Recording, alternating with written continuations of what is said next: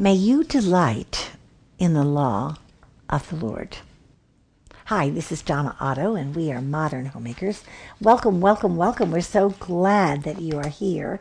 And we are continuing in what now is about, well, excluding our summertime off. We began at the beginning of the year talking about the wisdom of the Proverbs. And so I want to talk today about the wise parent, and we've talked about wise parenting. It's been a long series, and we keep coming back to pieces of it. So I want to give you just a little overview before I narrow in on a parent instructing and teaching guidelines. How does a parent instruct or teach for behavioral change?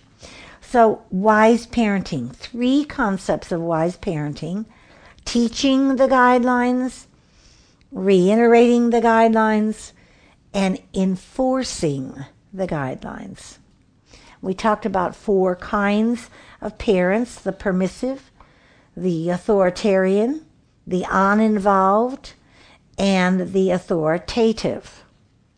So then we talked about how we get children to listen to us, to take our instruction. What does the scripture say about the importance of our responding to instruction, and that a wise person is regularly looking to instruction? In Proverbs 12:5, he says, the foolish person does not listen, but the wise person listens for instruction, because he or she knows there is something that he or she needs.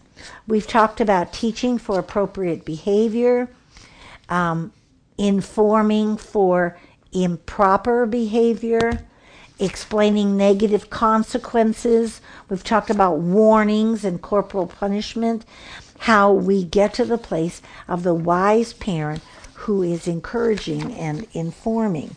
Abigail Adams, who was the president's wife, John Adams' wife, she said, learning is not attained by chance. It must be sought with ardor and attended to with diligence.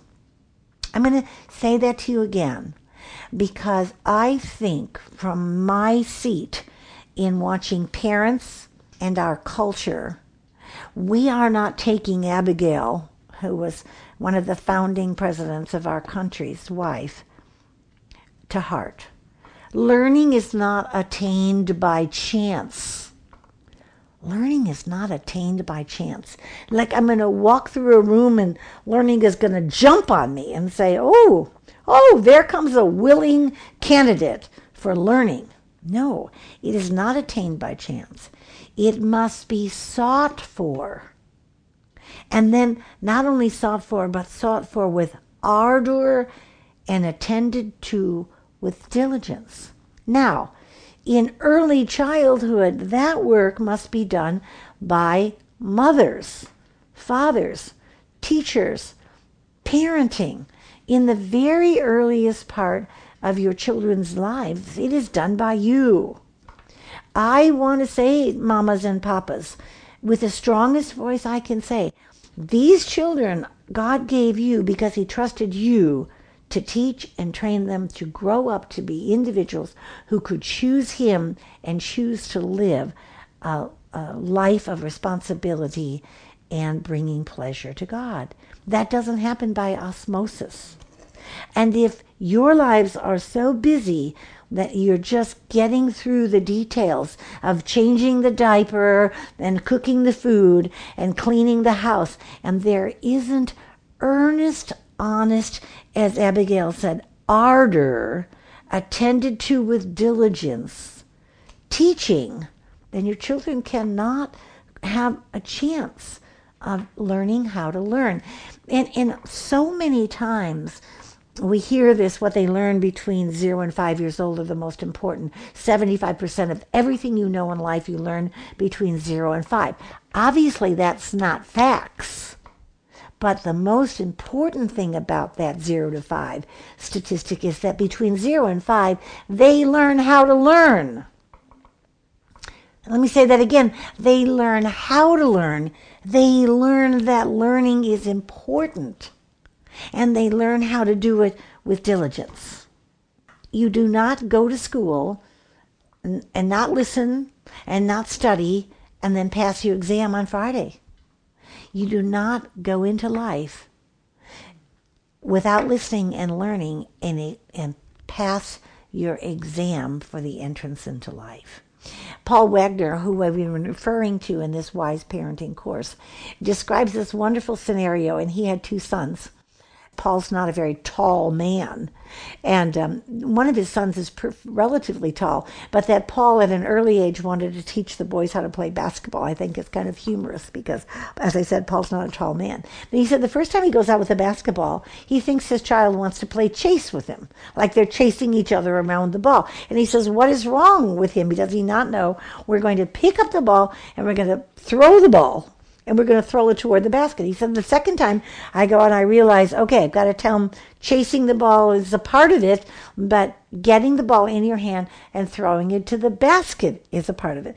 He said, the third time I took him out, I realized he wasn't interested at all in this game because he didn't understand the concept. And so I had to go back to ground one and begin to show him and teach him how this process went. Dribbling, throwing, basketball through the basket, scoring. I loved it. I thought it was a great illustration. But it's like driving a car. My 12-year-old grandson is very interested in driving a car. Of course he is. Boys in cars, I guess everybody in cars particularly. But you do not learn to drive a car and get a car. You have to learn how to drive a car slowly and carefully and repeatedly. And then you have to take a course. And then if you want to get a good insurance, you have to... Well, we have the power to learn how to learn. And about things we're really interested in, like driving, we learn a lot easier. So I wanted to suggest to you that in this teaching process, instruction, teaching guidelines to your children, that you set them up for success. And I've told the story many times that I took Anissa into the bathroom with all she needed to learn how to wash a mirror. She's about 9 years old. And I give her the 3 simple tools, and you can watch our YouTube about how to wash a window, okay? But I give her these tools, and I say, blah, blah, blah, blah, blah, blah, blah. Okay, I'll be back. And I leave. I did not set her up for success. She did not know how to do it. When I got back, she was in a puddle, crying and moaning and complaining, and I was now annoyed with her. No, should have been annoyed with myself. And I realized I hadn't given her the guidelines, what she needed to be successful and to learn how to do this. So a wise parent acts as a teacher. Kids don't gravitate to good behavior naturally, do they? And when we're teaching them about good behavior, we have to understand that there are 3 main ingredients. 1, we must state our expectations. I expect you to be quiet in church. We must be encouraging, and we must be the model ourselves. When you tell a child, be quiet in church, and then you talk in church, you have just confused him. You've not given him an authentic approach.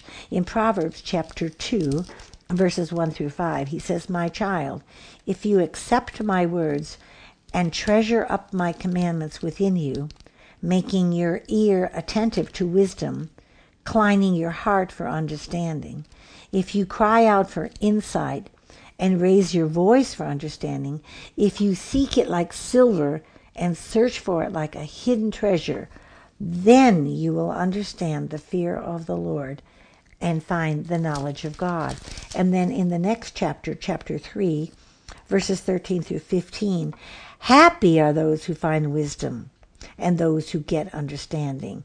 For her income is better than silver, and her revenue is better than gold. She is more precious than jewels, and nothing you can desire can compare with her. So start early. Now, let me say, start early, start early. Recognize that just getting through the day with a clean diaper and feeding a child is not the instruction and the teaching that a child learns to live and to behave properly. Start early, but let me add quickly, it is never too late to teach a child. It is never too late to learn as an adult. It is never too late to recognize that we are learning and should be looking forward to learning until the day we die, to learning something new, to adding to our knowledge. So start early. Are you screaming? And you're screaming to them and you're saying to them, stop screaming? If a child is screaming, your approach is use your words. Use your words. How many words does your child have? Screaming is not the answer. You have to teach them that screaming is not the answer and using words is the answer. Hitting is going on between your children. You want to train them for the behavior of not hitting or biting or having fights, physical fights. So instead of saying don't hit, we say be gentle with your hands. Be gentle with your hands. Give them choices. Be prepared yourself that you can give them choices. One of the easiest things to do is turn on the television, isn't it? Yes, and you can learn some things from the television, but it's always just easy to turn on the television. I'm suggesting to you that in teaching and training, you are prepared so that you would say, here are your options. Would you like to read a book or would you like to color? Would you like to color or would you like to play with Play-Doh? TV's not an option. So that TV doesn't become the first thing you let them do or the first thing they want to do. Kids love screens, and kids love screens today, and there are far more screens. When I was raising a child, the only screen there was the TV, and we still gave away that too much.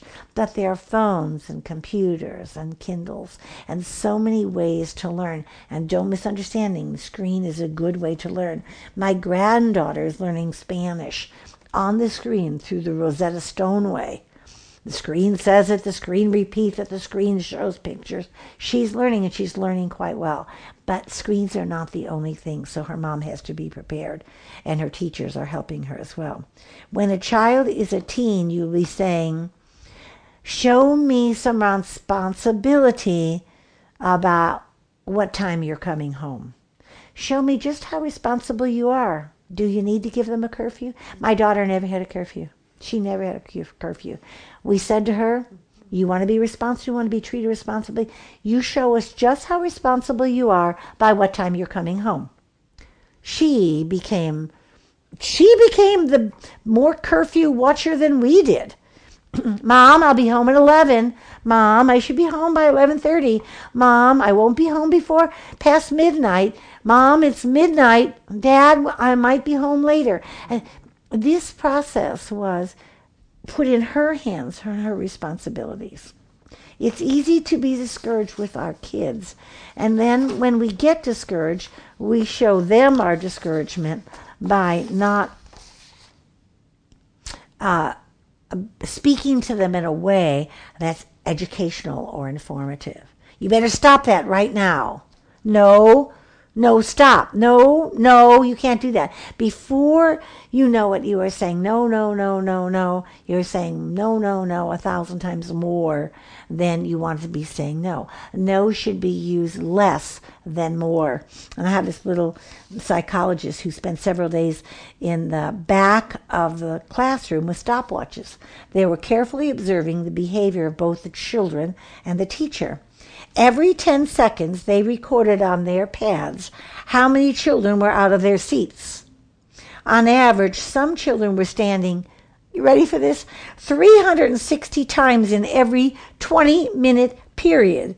And the teacher said, sit down, 7 times in every 20-minute period. The psychologist suggested that she consciously increase the number of times she commanded them to sit down and see what would happen. So in the next few days, according to the observers, she yelled, sit down, on average, 27.5 times per 20 minutes. Did that change the children's behavior? It did not. Indeed, it did. They were out of their seats 540 times per period, an increase of 50%. Here's the kicker. For the final week, the researchers asked the teacher to refrain from yelling, "Sit down," and instead quietly compliment children who were staying in their seats and doing their work. The result? The roaming about decreased by 33%, the best behavior of the entire experiment. So, what is the good golden rule?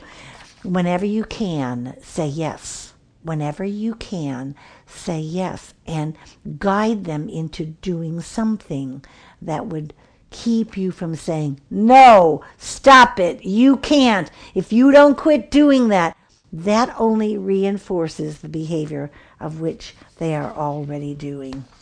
There is power in a sense of encouragement and options, and this is a way to train to give instruction for good behavior. Many years ago, my husband and I wrote a piece of poetry, which I like very much, and I hope you like it. I think it's available as a free resource on the website. If it isn't, we'll make sure it comes up in our new launch under library resources. It's titled, "Who Holds the Heart of This Home?" I'm going to end our time together with it. There is a wonderful place, a space so secure and warm that all who care are privileged to live there and call it home. Who holds the heart of this home? The walls are colored with laughter and the floor with wall-to-wall memories. Each space testifies to the bustling energy and joy of blended lives. Who holds the heart of this home?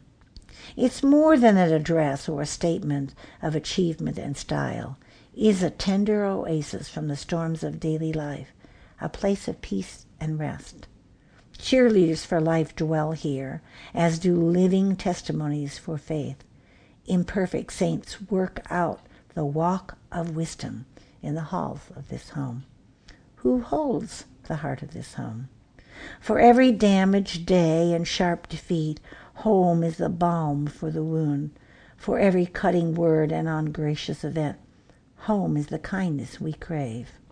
And every bad memory of family and childhood is swallowed in the embrace of a now happy home. The time for forgiveness and healing is here in the sanctuary of home. Who holds the heart of this home? So those who build a home instead of a house, a deliberate and prayer-laced place, rather than a sterile designer's delight, do well. Who holds the heart of this home? You, Mama, Papa, hold the heart of your home and the heart of the education of your children. Remember, the common begin and the uncommon finish. Go out and make it an uncommon day of training and instructing your children for good behavior.